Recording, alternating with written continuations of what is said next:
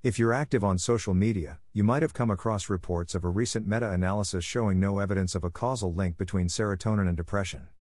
And you might have also come across far-reaching interpretations about the effectiveness of antidepressants. Not exactly surprisingly, popular interpretations of this study have gone way beyond what the poor paper actually shows.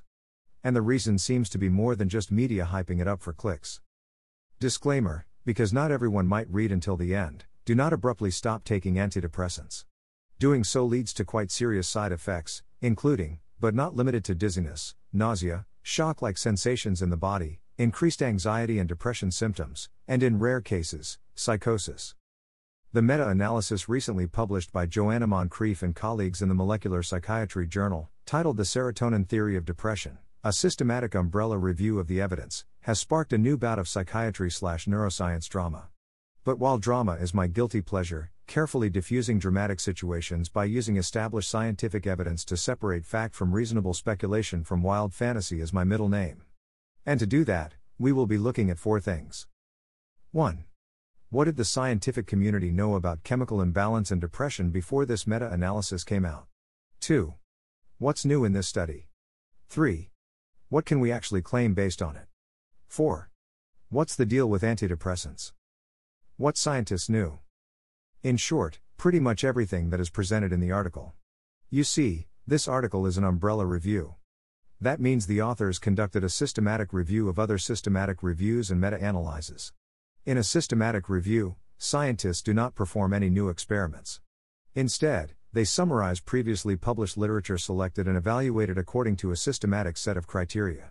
A meta-analysis is also a summary of previous literature, but in addition, it involves statistical analyses on the data collected from these other reports.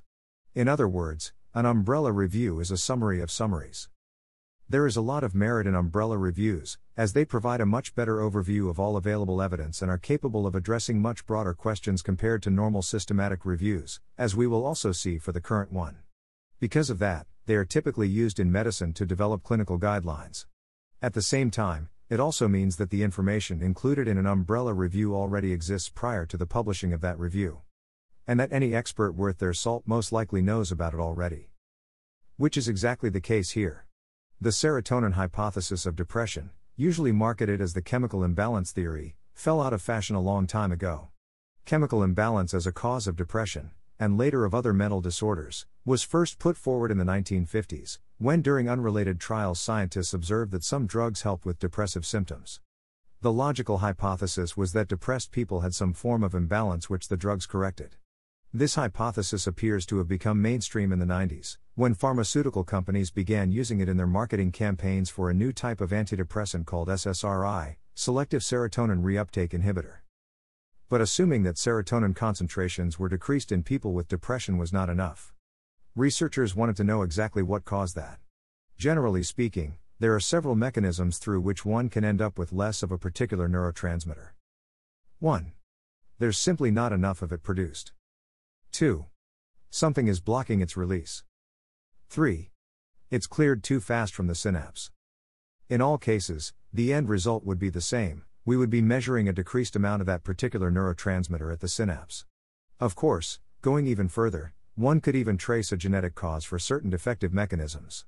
For depression, a popular candidate gene was initially identified for the last mechanism only. Unfortunately, the research for all 3 mechanisms followed a typical pattern. Initial study reported changes of a certain mechanism in depression. Follow-up studies showed conflicting results. Subsequent larger studies/meta-analyses found no consistent evidence of effect. Hypotheses were refined and/or new ones were generated. Methods were improved as well, and the whole cycle started again. While this is a slow and arduous process, it has also led us to discover that depression is most likely not a single disorder, but multiple disorders in a trenchcoat. In this context, changes in a single neurotransmitter cannot account for the observed heterogeneity. As such, the simplistic serotonergic hypothesis was abandoned. And while research into neurotransmitter changes in depression, not just serotonin, but also dopamine, noradrenaline, glutamate, GABA, etc., continued, the focus hasn't been on finding the one true substance which causes depression, but on understanding the bigger picture of neurochemical changes and how they relate to the other potential causes and markers of depression. The current operating model for depression in psychiatry is the biopsychosocial model, which views depression as a disorder caused by an interplay between biological, psychological, and social factors. Changes associated with this disorder include altered structural and functional brain connectivity, neuroimmune alterations, problems related to the gut-brain axis, and epigenetic modifications, among others. In summary, scientists had already abandoned the chemical imbalance serotonin theory of depression for quite a while. Of course, a natural question here is, why the hell are we still using antidepressants then? We'll talk more about that in the final section, but in short, it's because they work, at least for some people, and because in spite of numerous efforts, we currently do not have an alternative when it comes to medication. And no, psychotherapy and exercising don't help everyone either. What's new here? This will be a much shorter section because, as you can already see, there wasn't much new here. As we've highlighted above, the authors of this umbrella review did an incredible amount of work by putting together decades of findings from different research directions. More specifically, they summarized literature from 6 separate subfields. 1. Serotonin concentration in the cerebrospinal fluid. 2. Presynaptic receptors inhibiting serotonin release. 3. Function of the serotonin transporter responsible for clearing it away from the synapse. 4. Depletion of a serotonin precursor. 5. Genetics of the serotonin transporter. 6. Interaction between stress and the gene encoding the serotonin transporter. Each study included in the review was also evaluated according to a strict set of criteria in order to determine its quality. From a research perspective, it is highly useful to have this kind of information on the quality of previously published literature, as well as to have one document providing a clear overview of a particular research subdomain, rather than having to sift through to hundreds, if not thousands, of papers. But in terms of novelty and of disproving the serotonin hypothesis, well, they're mostly just beating a dead horse. What we can infer from it. We cannot use this umbrella review to claim anything more than what the authors have actually analyzed. Yes, it's appealing to make other claims based on it, but in science, every hypothesis, no matter how trivial it might seem, needs to be tested. There are enough instances where something obvious turns out to work in a surprising way.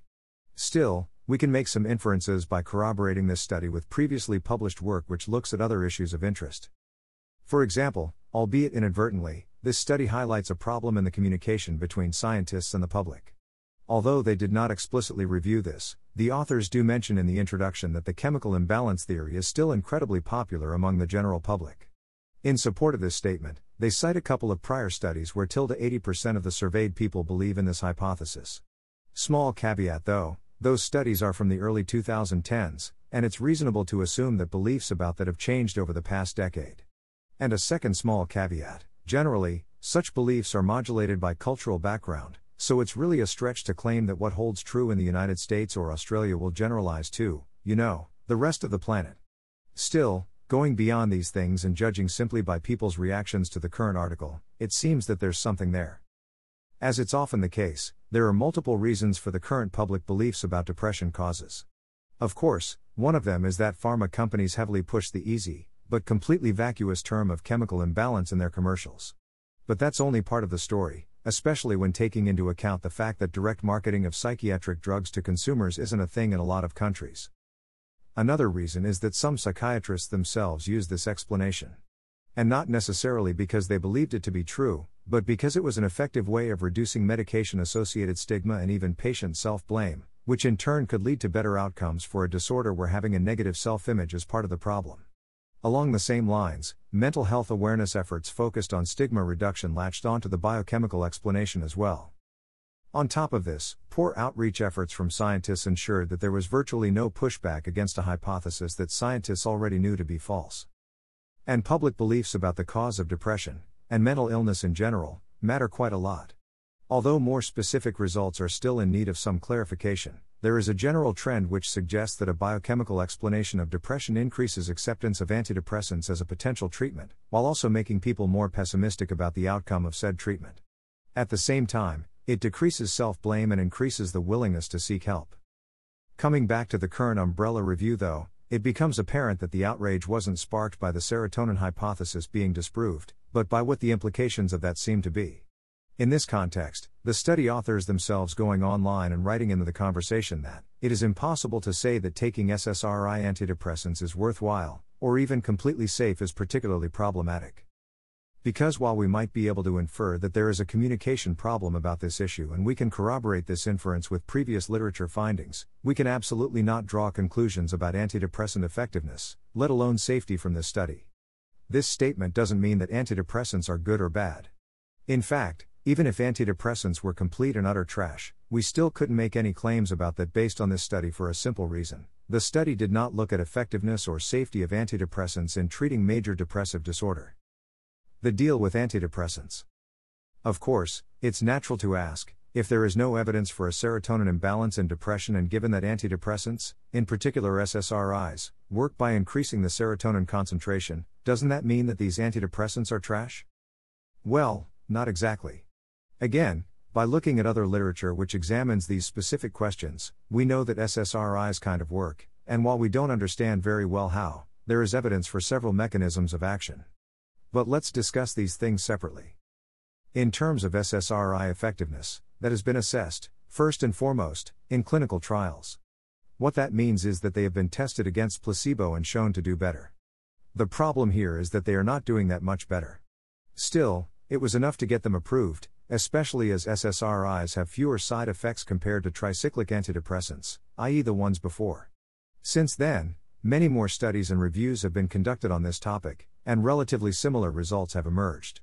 What's more, these studies have shown that a combination of SSRIs and psychotherapy is more effective than medication alone. Regarding mechanism of action, the story is a bit more complicated. Pharmacologically speaking, SSRIs increase the concentration of serotonin at the synapse by blocking the activity of the serotonin transporter, the one cleaning up a serotonin party. This happens relatively fast after ingestion. But we also know that people need to take SSRIs for a couple of weeks before seeing any effects. If SSRIs acted, only, through this direct mechanism of action, we would expect improvements on much shorter timescales. Because that's not the case, scientists have looked for alternative mechanisms for quite some time already. Unfortunately, there is no consensus one way or another, but current evidence suggests at least two other indirect mechanisms for SSRI effects. The first one hints at anti-inflammatory effects of SSRIs. Coupled with the finding that, at least for some people, there seems to be a link between inflammation and depression, this is a promising direction. The second suggests that SSRIs might boost neuroplasticity, the ability of the brain to change and adapt. This could even explain why SSRIs work better in combination with psychotherapy. The medication makes it easier for the brain to learn certain habits that are taught in psychotherapy.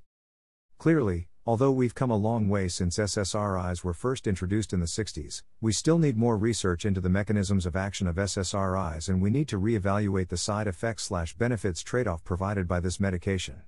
As our understanding of depression has evolved, and as other potential treatment options become available, such as transcranial stimulation, this progress needs to be reflected in how depression is handled.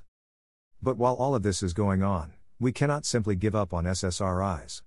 And I mean that quite literally. In the context of the current discussion, a dangerous idea has transpired, that people should simply stop taking this medication. Don't get me wrong, if you weren't already on it and would like to have a more in-depth discussion with your doctor based on this information, that's up to you. But if you're already taking SSRIs and suddenly stop them because some random person on TV or on the internet said so, you're in for a rude awakening. Because discontinuing this medication abruptly will lead to some pretty nasty side effects, from fatigue, dizziness, nausea and/or vomiting to more serious ones such as shock-like sensations in your body, suicidal thoughts, increased anxiety, and in rare cases, even psychosis. That is why it's crucial you talk to your doctor first, so you can come up with a safe plan of tapering off the medication together. Conclusion. To sum up, the meta-analysis by Joanna Moncrief and colleagues has caused a ruckus with respect to the serotonin hypothesis of depression. But most of it wasn't actually warranted, because the idea that depression is not caused by a chemical imbalance is already mainstream in the scientific community. Still, the study has brought to light a communication problem between scientists and the public, and this should definitely be addressed. Regarding antidepressants, the study authors themselves have made some unethical, bold, and scary claims which are not supported by the evidence they have presented. While SSRIs are not ideal, there is evidence they work better than placebo, and scientists are trying to uncover the mechanisms behind that. Finally, abruptly discontinuing this medication comes with important side effects, and it's definitely not a decision to be made without your doctor. What did you think about this post? Let us know in the comments below. And as always, don't forget to follow us on Instagram, Twitter, or Facebook to stay up to date with our most recent posts.